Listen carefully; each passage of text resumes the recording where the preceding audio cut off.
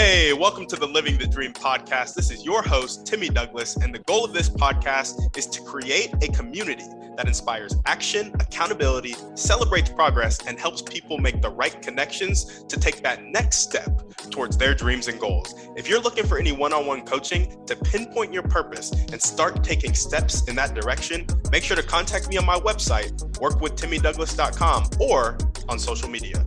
On that note, let's get into the show. All right, what's up, guys? Welcome back to another episode of the Living the Dream podcast. Today on the show, we're talking to Gina Sim, who is a retired teacher and author of Heart to Heart. Gina, how you doing? Good. Love to hear it. Love to hear it. And we like to jump right in. So if you could start with telling us a little bit more about yourself and what you like to do for fun, that'd be great.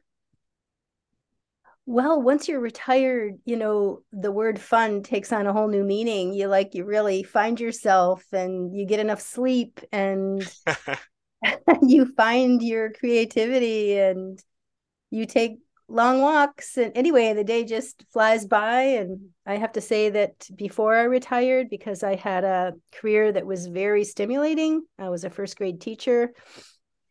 And, one of these careers where you really feel like you're making a difference in the world. I couldn't imagine myself retired. And I remember talking to people about it, I'm just going to hold out, what's the point? But one of the things that happened is that, the fast pace of teaching, many careers, teaching in particular, I couldn't keep all the balls in the air in the way that I could when I was young. And so that was one reason that made me, think twice about staying in it, until 100. The other reason is that I started writing a book at the last 4 years of my career. Someone asked me to kind of write down what I was doing in my classroom. So I couldn't wait to be able to talk about my book and promote it and do workshops and things like that, when having the time to do that. The downside of that is that you leave the laboratory that you're working in, so you rely on memories. Does that make sense? Yep. Yeah. So yeah, what I like to do for fun is, pretty simple living, just making a good meal, getting enough exercise. I live in a co-housing community. So if you don't know what that is, it's intentional community living.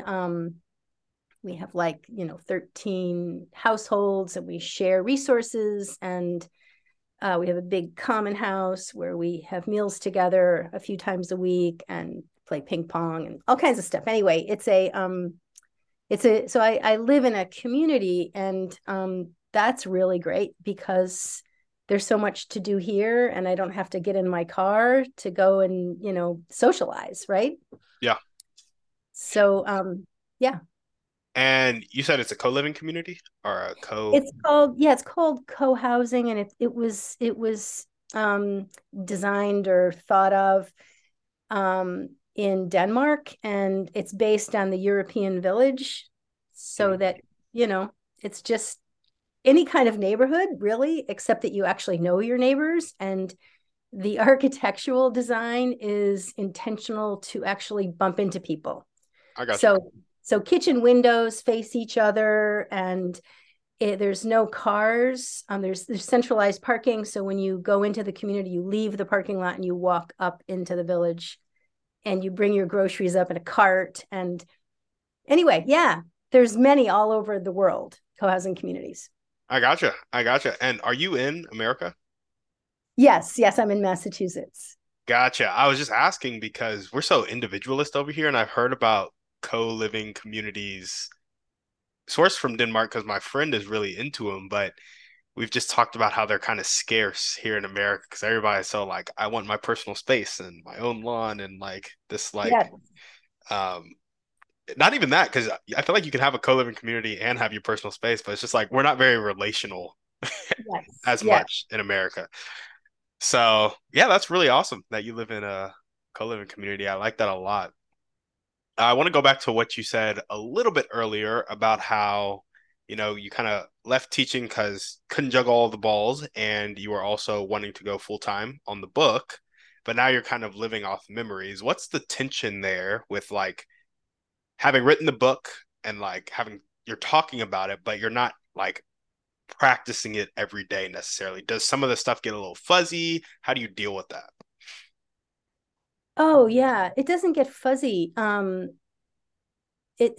not it. It's just that let's see, like one of the things I did in my book is I wrote a curriculum, a social emotional curriculum. So that what that means in educational jargon is uh, a curriculum to teach the kids how to get along with each other. And the way I like to put it is I created this infrastructure for compassion. Mhm. So that not just getting along, but really having empathy skills and being able to problem solve without me and um, know how to be there for each other open-heartedly. So um, the one of the ways I had designed the curriculum is through children's books. So you read a book, I have these 14 lessons that are based on children's books. So the teacher or the parent, because this can apply to families as well, reads a storybook that has some principles in it from nonviolent communication. I don't know if you know what that is, but Mhm. that's a whole thing. And so you read the book and then you have discussion points and a follow-up activity. And basically you're teaching a lesson. Like, for example, one lesson in my book is called Feelings Come and Feelings Go. Another lesson is Needs Are Universal. Another lesson is Friendship is a super important need. Empathy is like a healing potion, things like Mhm. that. So the Sounds like book, most adults could use these. oh yeah, definitely. So the lessons are based on these children's books, but when you leave the classroom, there's still being children's books written all the time, and I am not um, surrounded by all the new children's books that have come around that are in our school library. And I had a relationship with a librarian, and she would always be saying, "Have you seen this one?" So that's an example of being out of the laboratory. I gotcha. All of the problems that happen in a classroom are all the same. It's just the same through time. Yeah. The technology changes, um, and things like that. I'm not bumping into little kids telling me an amazing story about, while I'm tying their shoe. I'm not hearing them say, my father died this summer, but it's my mother told me it's all going to be okay. Those Yeah. things you hear things like that, um, every day, not at that intent level of intensity, but amazing things Hmm. all day long. And you're just, it's like syrup being poured over you. It's one of the real things that keep you going for the hard stuff, you know. Yeah. So yeah, I miss that, but you know, it's like any career, you have meetings to go to and reports to write and phone calls to make and emails to read, and so that's the part that I don't miss. Yeah. Yeah. I gotcha. I gotcha. Well, awesome. Tell us a little bit more about why you wrote the book. Like, what's your motivation for writing the book, getting it out there? What gets you up and keeps you going every day? Yeah, well, I knew I was onto something. I started learning the principles of nonviolent communication about my last 10 years of teaching, and that really um, made me realize that I didn't have to be a problem solver anymore, which is what, I think parents and teachers think that that's what they're supposed to do. A problem comes, you're supposed to make suggestions, you're supposed to give advice. And through the principles of nonviolent communication, I realized all I really had to do was let them know that I really cared and to just reflect a little bit like, wow, that sounds hard. And you must have just really felt like you wanted to matter and belong. And if I could say something like that, they were just like, thank you, and they're off and running. I didn't need to say, well, have you tried asking her if she wants to sit next to you at lunch? All of those things. Because when you do start problem solving like that, it takes away from the present moment of caring and listening. And people can feel that, it's just like, oh yeah, she's going to suggest this. So once I realized that, I started putting together some systems. And like the books are one system. Another system I created was called the Wheel of Choice, and it had a bunch of options in. It's not a wheel that spins, it's just a pie that was mounted on the wall, and each segment of the pie had a choice that a student or more than one student could make if there was any kind of distress. So, for example, one piece of the pie said, take a break. One piece of the pie said, have an empathy session. One piece of the pie said, make a request, and so on. And those pieces of the pie were also taught through the curriculum. So whenever there was a problem that, if a child presented a problem to me, one of the things I would say is, well, have you tried something on the Wheel of Choice? And they would be like, oh, right, and off they would go. So that was my second system. And then my third system was just how to have a problem-solving meeting with the whole class about problems that impacted everybody. And, same with families. So like a family meeting, but a class meeting. So yeah, once I started creating these systems, people were saying, wow, you should write a book. And I was like, well, no, I don't write books. I'm not like author material, that kind of thing. I kind of just, didn't take it seriously. But I had a mentor that really pushed me on it in a nice way. And so I started trying, and it came very easily, actually, because I was just writing about something that I already was doing and that I knew how to do. And I created this manual. I have it right here just to show you that it's very skinny. And I did that on purpose because so many books for parents and teachers that are out there and really, really good are like tomes. Yep. And full of narrative. And it's like, I can't read this, I can't finish this. And you just often walk away feeling worse than you did when, you got the book in your hands. And so this is actually, I'm calling it a manual. It actually is a manual, a how-to book, so that it's used more like you would use the manual in your car, when you have to change the clock or something. So you can go to the section on, like making a request or expressing a regret, and, dog ear that, and, put a little sticky in it, things like that. So yeah, that's how it all evolved. And so yeah, it's very gratifying. I have a nice amount of stimulation in my life with promoting my book and doing workshops and stuff, and just living my life.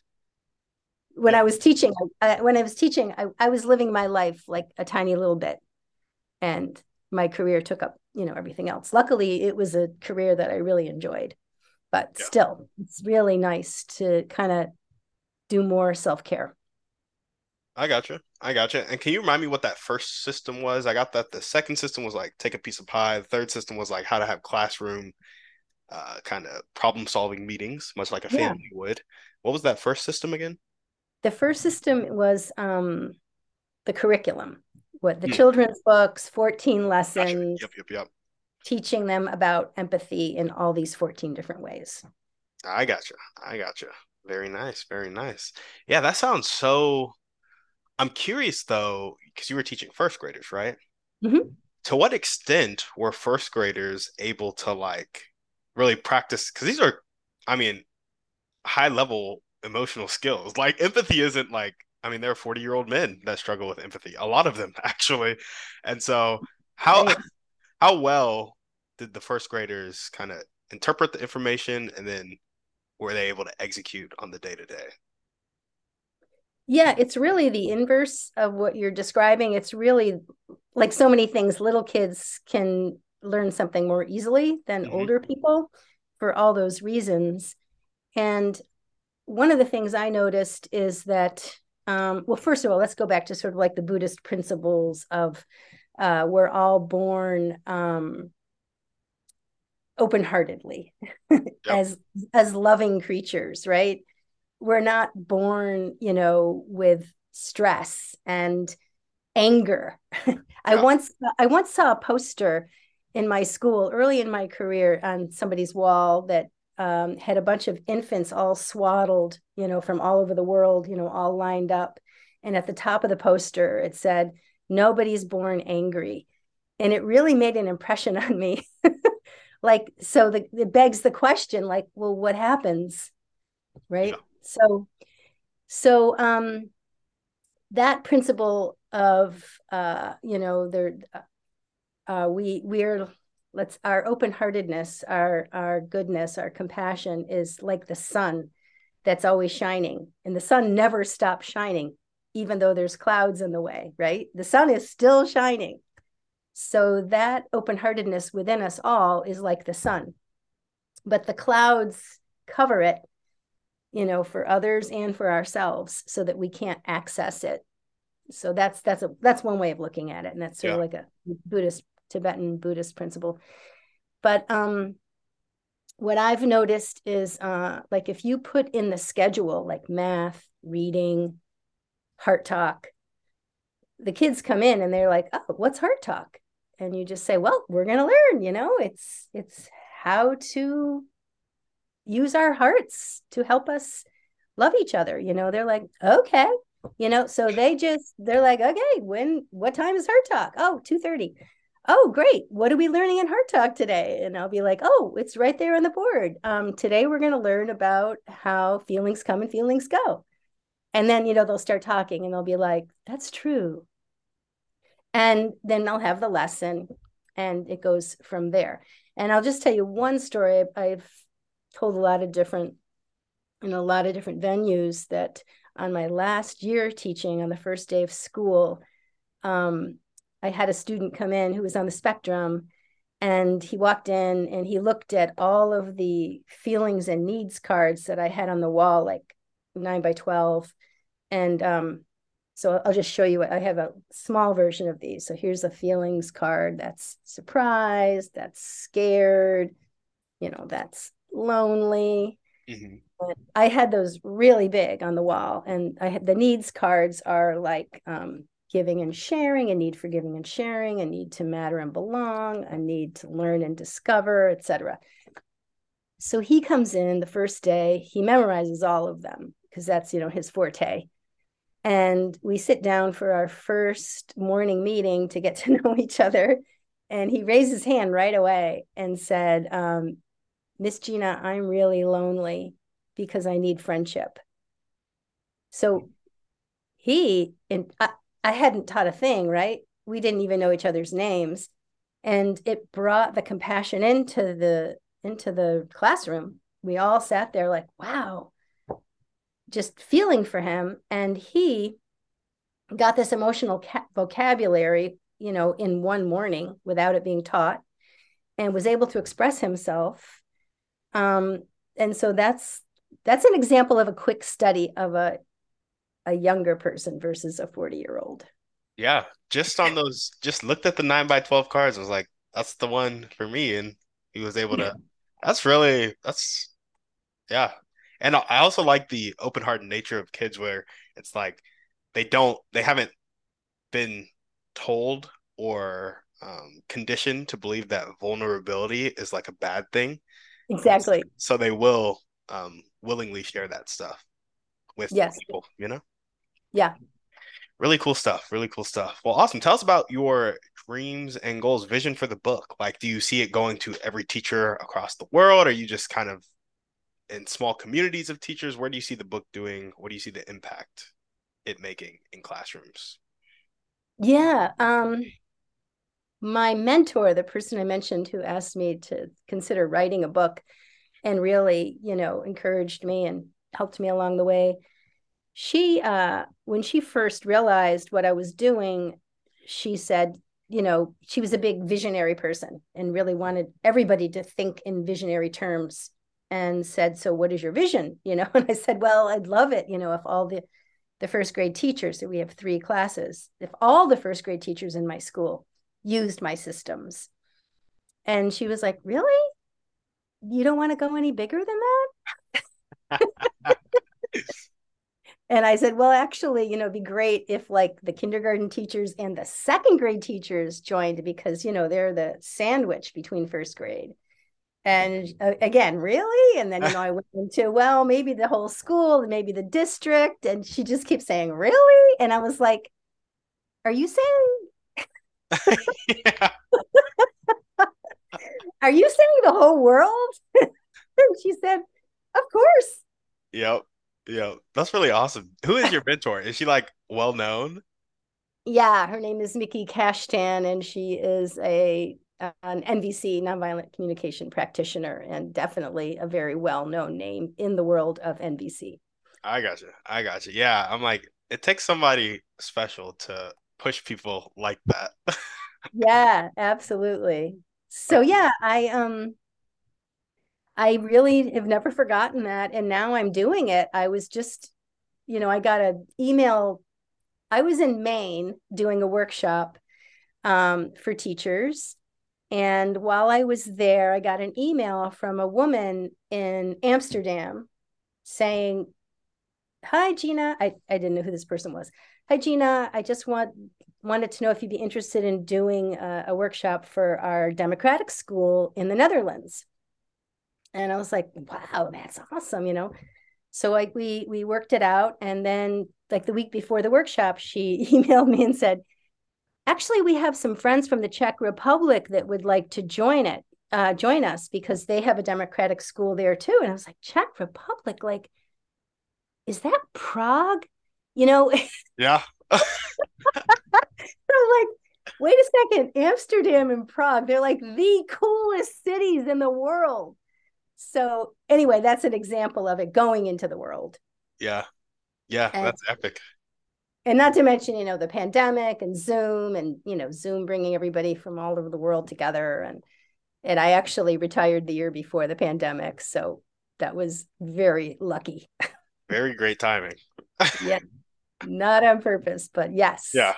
Yeah. No, for sure. For sure. Okay. So we got get heart to heart out to the whole world.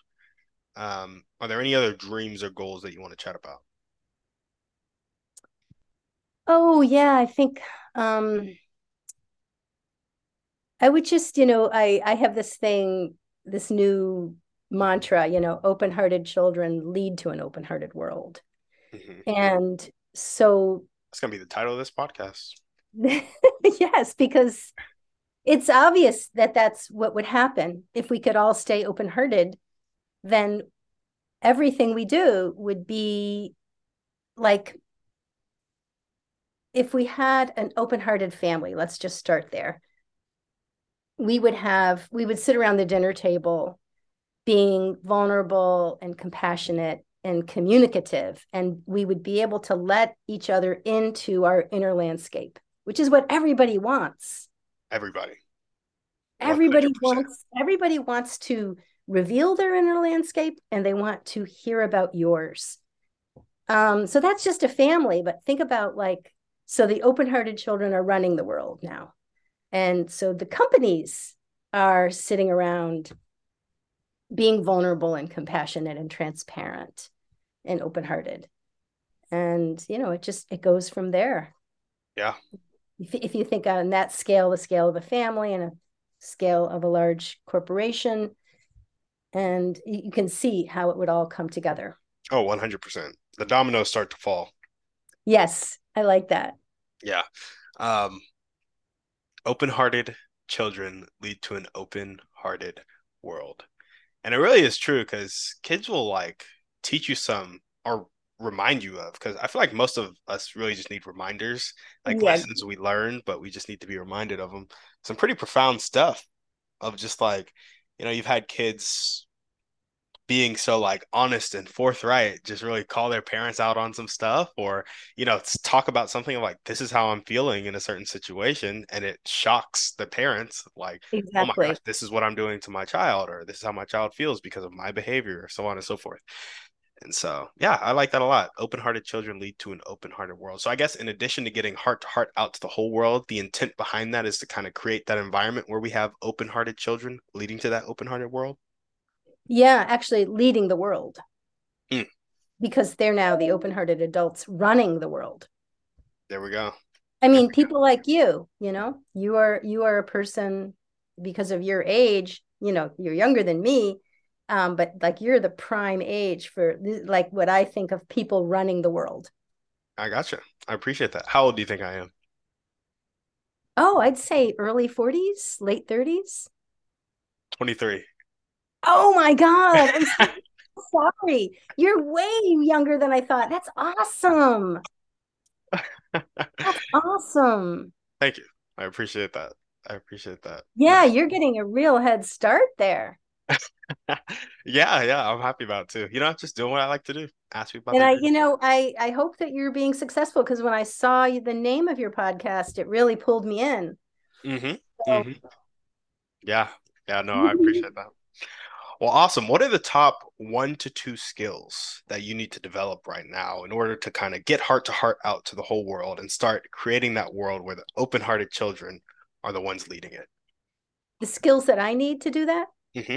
What? Yeah. Oh, obviously creativity.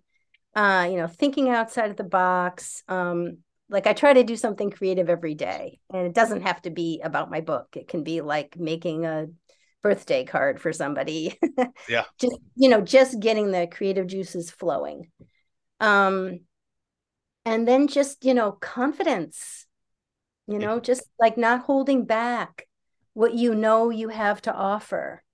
And I've definitely noticed that in myself. You know, Towards the end of my teaching career, I was very confident. I was like never holding back. But then once I stopped, now I'm in this new sort of second career. I could feel myself shying away. And I now I'm feeling myself being more confident and reflecting on, yeah, I was holding back. Yeah, I was holding back then. I gotcha. Well, like for example, one of the things I'm doing now is working with Instagram. I mean, somebody my age doesn't usually try to work with Instagram, but I'm really liking it. And I'm doing these things called open hearted minutes now. And just for 1 minute, talking about the things I'm talking to you about. Mm-hmm. Mm-hmm. And that's one of the ways of getting it out, because that's one of the tools that people use on a regular basis. Yeah, dude. Instagram has basically everybody's attention. So, yeah, I like that a lot. I like that you have stepped into confidence. I guess just a follow-up question on that. Do you feel like there are still places where you lack a bit of confidence and so you're holding out on yourself? And if so, where are those places? Yeah, probably. Nothing's coming to mind, but yeah, I mean, of course. Yeah, I feel like I'm not doing enough. Like what am I not doing? I don't know what it is that I'm not doing. Um, but it feels like there must be something that I'm not doing to get what I have to offer out there. Yeah, Because I guess I'm being impatient, but in a good way. Um, so I want it to be more out there. Just want it to be more out there. yeah, 100%. Um, have you ever thought about employing leverage into the situation? Like Instagram is a form of leverage in the sense that it's like you post it once and it just keeps on keeping on and keeps getting attention. And so that's kind of like one action for you equals multiplied output. And so are there any other ways you can see yourself putting leverage into the scenario of getting your book out there, whether it be with other people or using money or using technology or any other forms of media? Yeah, all those things really count for something. I'm holding back on spending money, but I am doing a lot of collaborating with people, people that are interested in the same things that I'm interested in, but are doing something a little different. So we'll do a workshop together. Like I have a friend that just wrote a book, a children's book that would go with my children's book. So we're doing a workshop together in a month or so down in DC. Um, what's another example? A friend of mine is a personal coach, like a business coach, Mm-hmm. and he put together a fundamentals of coaching class that I decided to take, because coaching is, also very relevant for what I do. Um, yeah, there's a lot of I don't know if you've heard of sociocracy, but it's a way of uh, governing organizations, and I know a lot about that because this is how our co-housing community is governed, and they have a section called Sociocracy in Youth, and I just started collaborating with them. Mm. I met somebody who wrote a book very similar to mine, a manual, very skinny, but it's all about using sociocracy with children to make decisions. So we collaborated. So collaborating is really good because you get other ideas, Yep. if you can find somebody to work with. Um, and then just being open, like people will say, have you ever thought of, when you first hear that, you're just like, oh God. But I try to be open, like, yeah, let's listen. What do you got? Yeah. Yeah. No, absolutely. That's awesome. I really like the focus on collaboration. There's this book called Who Not How, which talks a lot about anytime you're stuck doing something and you're thinking about how you need to do it, instead ask yourself the question, who do I need to meet that can help me get this done? Because you're gonna be like, how do I grow my following on Instagram? Well, you could spend 3 years learning to do that, and then the algorithm changes. Versus like, Yes. who can I meet right now to help me grow my following on Instagram? Somebody could already have 100,000 followers and cut your learning curve by like 2 years, And so Yeah. Yes. it's just a really Yeah. good form. Like collaboration is key. What did you say? Who something how? Oh, it's called Who Not How. Oh, who, not how. I see. New who not. Oh, perfect. Yes, I love that. Hmm. Yeah. In fact, my friend today who got me into this Instagram idea, she was saying, "Oh, I saw your two posts, and is it okay? I've got a lot of creative ideas I just want to throw out, And it's like, sure, I've been thinking too. And she just like, boom, boom, boom. I really liked your shirt, but I'm thinking, it's got to be, the camera has to be closer. And she just named all these things that I was already kind of thinking about. So that was fantastic because I got very, there weren't doubts that were confirmed. It was the opposite of doubts, but like my ideas were confirmed. So it Hmm. made me want to try it, you know. Yeah, If she hadn't said that, I'd be like, yeah, should I do that? I gotcha. Yeah. Well, awesome. Gina, what are the highest impact daily actions that you can take right now to tick the needle forward towards getting heart to heart out to the world? Mm. Well, one of the things I already do is I keep a journal, and I write in it. I have a format for it, and I have so like, how the journal opens up and you have two pages, one on the left, one on the right. The page on the left, I always write down everything I can remember that I did the day before. And at the bottom of that page, I make a list of the things that I want to do today. Mhm. And then on the right hand page, I try to write something like a little narrative that's kind of poetic, just about what's going on inside. And then I try to do a drawing under that. And then I go to the next page for the next day and I write down everything I did the day before. And I can look at the next page to see what I did, if I accomplished it or didn't. And that really organizes me. Mhm. And whenever I finish a journal and I don't have a new one in that little period before I get another journal, because I get really skinny journals, so I go through them I fast. gotcha. I like going through them fast to have a reason to buy another one. When I'm in that transition period, it's unbelievable how much I'm not getting done. Even though I've got the template in my head, writing is amazing for making commitments to what you want to do and what you want to be doing and what you've already done. I'm pretty sure when you write your goals down, you're like 40% more likely to achieve them. So Exactly. it's definitely true. So I recommend that, and I do it for myself, and the thing I'm noticing is the difference between when I'm not doing it and when I am doing it. Yeah.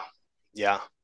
I'm curious, do you ever do any like mm, keynote speaking or consulting at a district level? I'm just trying to think, your book primarily the audience is teachers, right? Well, it's both. It actually says um, a manual for parents and teachers. Oh, okay. So every word in the book, it's interesting because I was writing a book for two audiences. So every sentence that I was creating, I had to say, is this going to apply to both audiences? Yeah. Yeah. That's really interesting. That's really interesting. Yeah. Hmm. But yeah, go ahead. You were trying to make a point, which I don't remember what it was. I think I was asking something I learned about traffic, like not like car traffic, but like social media traffic, like attention flow from a dude named Russell Brunson, is that it's already there. You just have to like find where it's at and then get in front of Yes. it. Like it's not Yes. creating more traffic. It's like, okay, who already has the eyeballs of 100,000 teachers, and how can I get in front of their platform? And like, so if there was a podcast that every teacher listened to, you'd want to be on that podcast type of vibes. Right. Yes. And so I'm just curious, like, because I feel like districts obviously have the ears of all the Yeah. teachers in the district because they're their employer. And so I was like, how could you work with a district to, get your book in front of that district in a way that, is good for you? Because I don't want you traveling the country in your retired days. That would take out all your room for self-care. Right, right.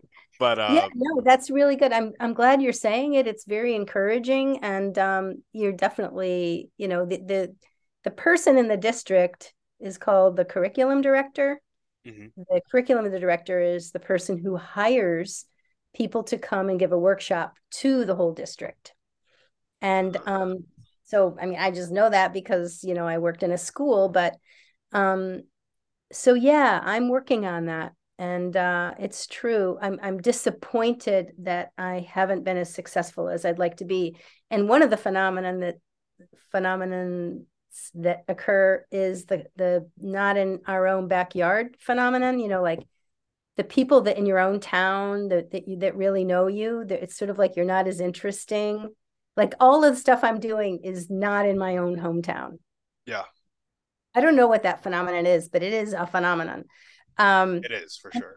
and it's like I'm too scared, I'm too scared to go to Tim is his name, the curriculum director of my school that I left, which I could ride my bike to. That's how close it is. I'm too Hmm. scared to ask Tim, because I know Tim. And what if he's not interested? And what if they already have a social emotional curriculum? So all that insecurity that we feel about the people that we know Mhm. definitely is at play. I got you. I got you. Well, this is a funny question because you just said Tim, but I'm gonna ask the Yeah. question anyway in case somebody else comes to mind. If there were one or two people that you could meet right now, and it could be a specific person or a type of person, and they'd really help you take that next step towards getting your book out there, who would that person be and how would they help you? Yeah, I think the not only curriculum directors, so let's say Tim called me, that'd be awesome.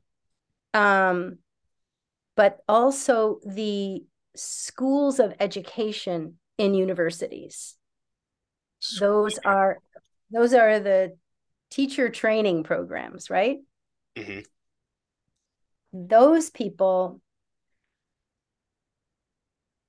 are teaching people how to become teachers. Mhm. And those people that are learning to become teachers are terrified of classroom management for very good reason. They want to know what they can do to have everybody get along so that they can actually teach. I literally have a friend. I think she's a computer engineer or software engineer. She said her ideal profession would be teaching if A, it paid more because she makes more than a teacher does, and Right. B, she knew how to manage a classroom. So those are Right. that's her biggest pain point outside of the money of it, just managing a classroom. Exactly. Which is so interesting. I'll have to send her this podcast. Thank you. Oh, I love that. Yeah. Uh, Yeah. uh, No, what's Tim's last name, the curriculum director? Sheehan. How you spell that? Timothy, Timothy Sheehan. Sheehan.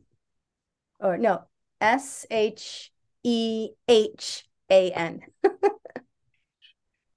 I gotcha. I gotcha. I'm gonna send it to Tim too. Oh, great. I'm gonna go find him on LinkedIn or wherever, Right. and I'll send him the podcast.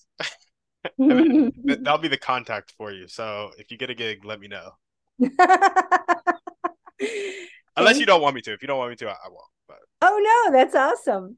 That's awesome. awesome. Okay. Sounds good. No, Sounds good. I really like him. He used to be a first grade teacher, so I knew him then before he became the curriculum director. So There we go. perfect. Well, now we're gonna jump into our thriving three. And our first question is, what's your favorite book, movie, or podcast? Pick one.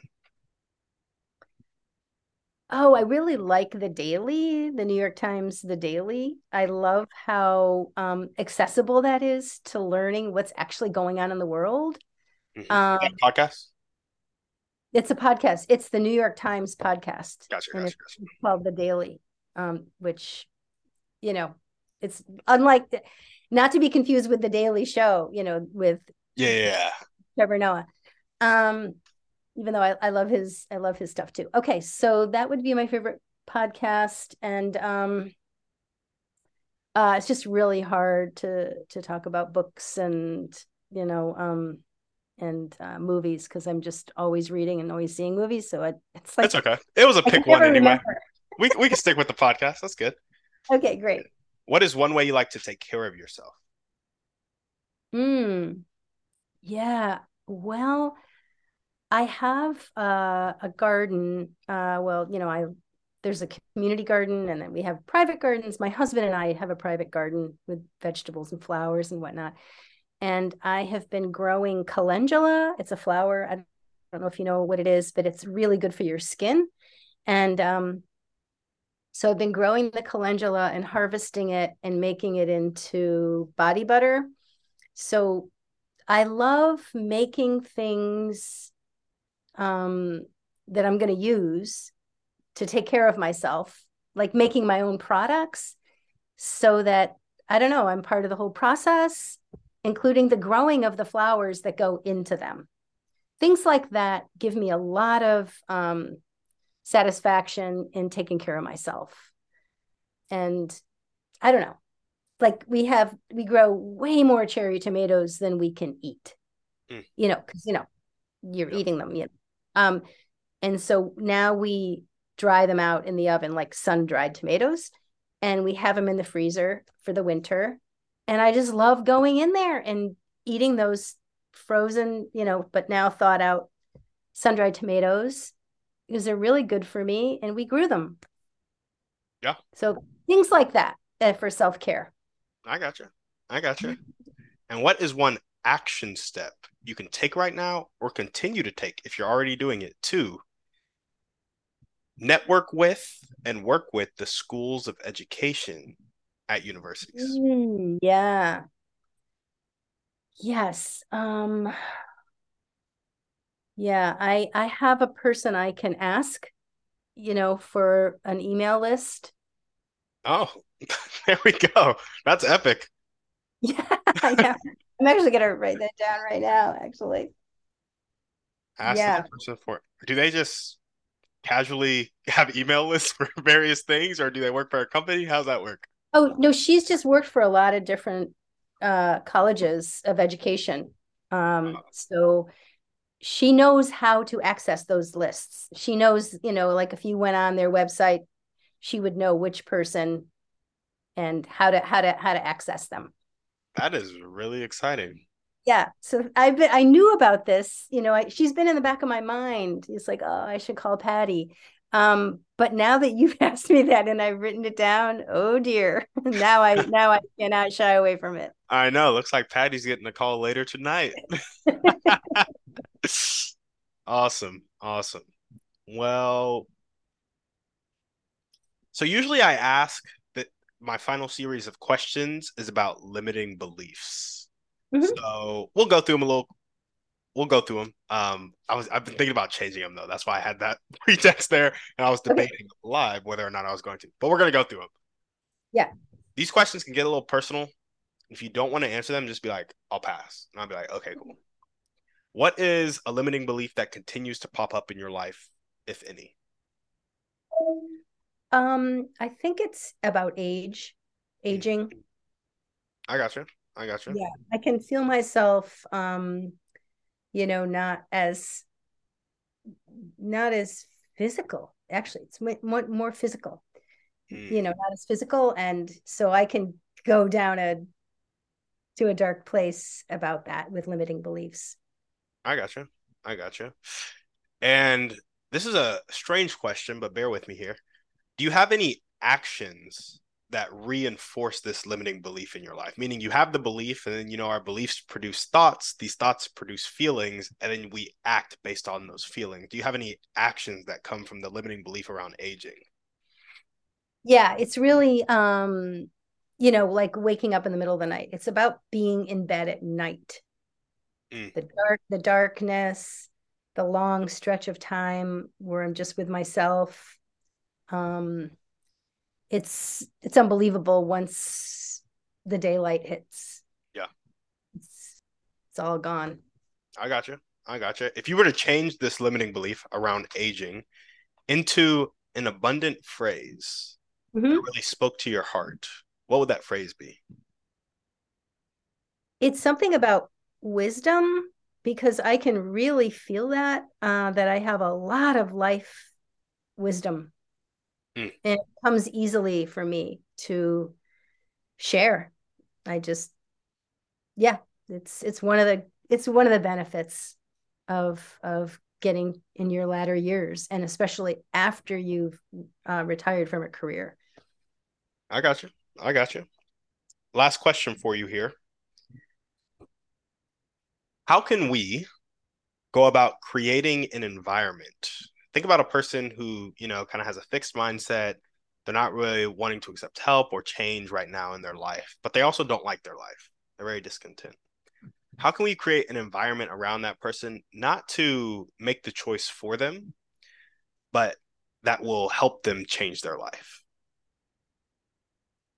Yeah, I think it's comes back to vision. When you have a vision for a person, you can treat them as if they're living their vision. Mm-hmm. Mm-hmm. It's not like you don't have to lie or anything like that. But you can say things like, uh, yeah, that's something that you have a lot of expertise in. Um, you can, it's not about just being positive. It's about reminding them of their uh what is it, their greatness, and putting it into a context, and saying things like, oh yeah, you could be one of those people in co-housing.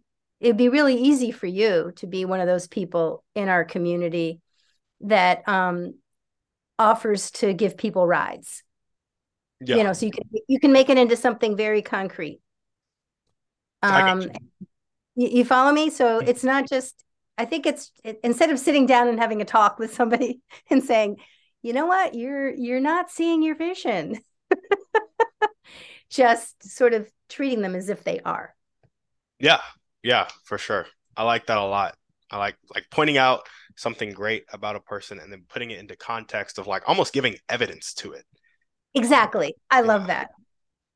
Really cool. Really cool. Well, there we go. That's all we got for you today on the show, Gina. Thanks so much. Thank you. Oh, it's been so nice talking to you. This is a really different podcast. This is my third one that I've done through Matchmaker. And I did not know what to expect with you, but I really enjoyed it. There we go. I enjoyed it too. Is there anything else that you want to chat about before we sign off? I would just say my website, which is teachingfromyourheart.org. So your and org. There we go.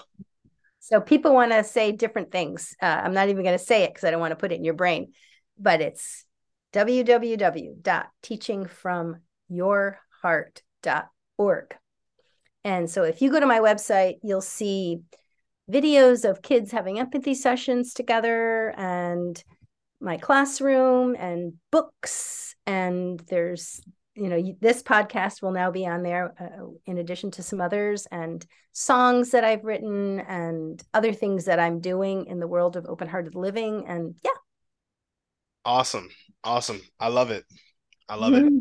And if you guys are listening to this and you loved what Gina had to say, make sure to check out that website. It will be down in the show notes. If you know any curriculum directors or people who are the head of the School of Education and universities, make sure to connect them to Gina and send them this podcast and Gina's website. That would be amazing. Thank you guys for listening. Gina, thank you for coming on the show. We will see you guys on the next one. And on that note, we're out. Guys, thanks for listening. Make sure to reach out to our guests and help them accomplish their dreams and goals if you resonated with them. If you're looking for any intentional masterminds or one-on-one coaching to accomplish your dreams and goals, make sure to check out the website, workwithtimmydouglas.com, and contact me either there or on social media. That's all I got. Have a blessed day.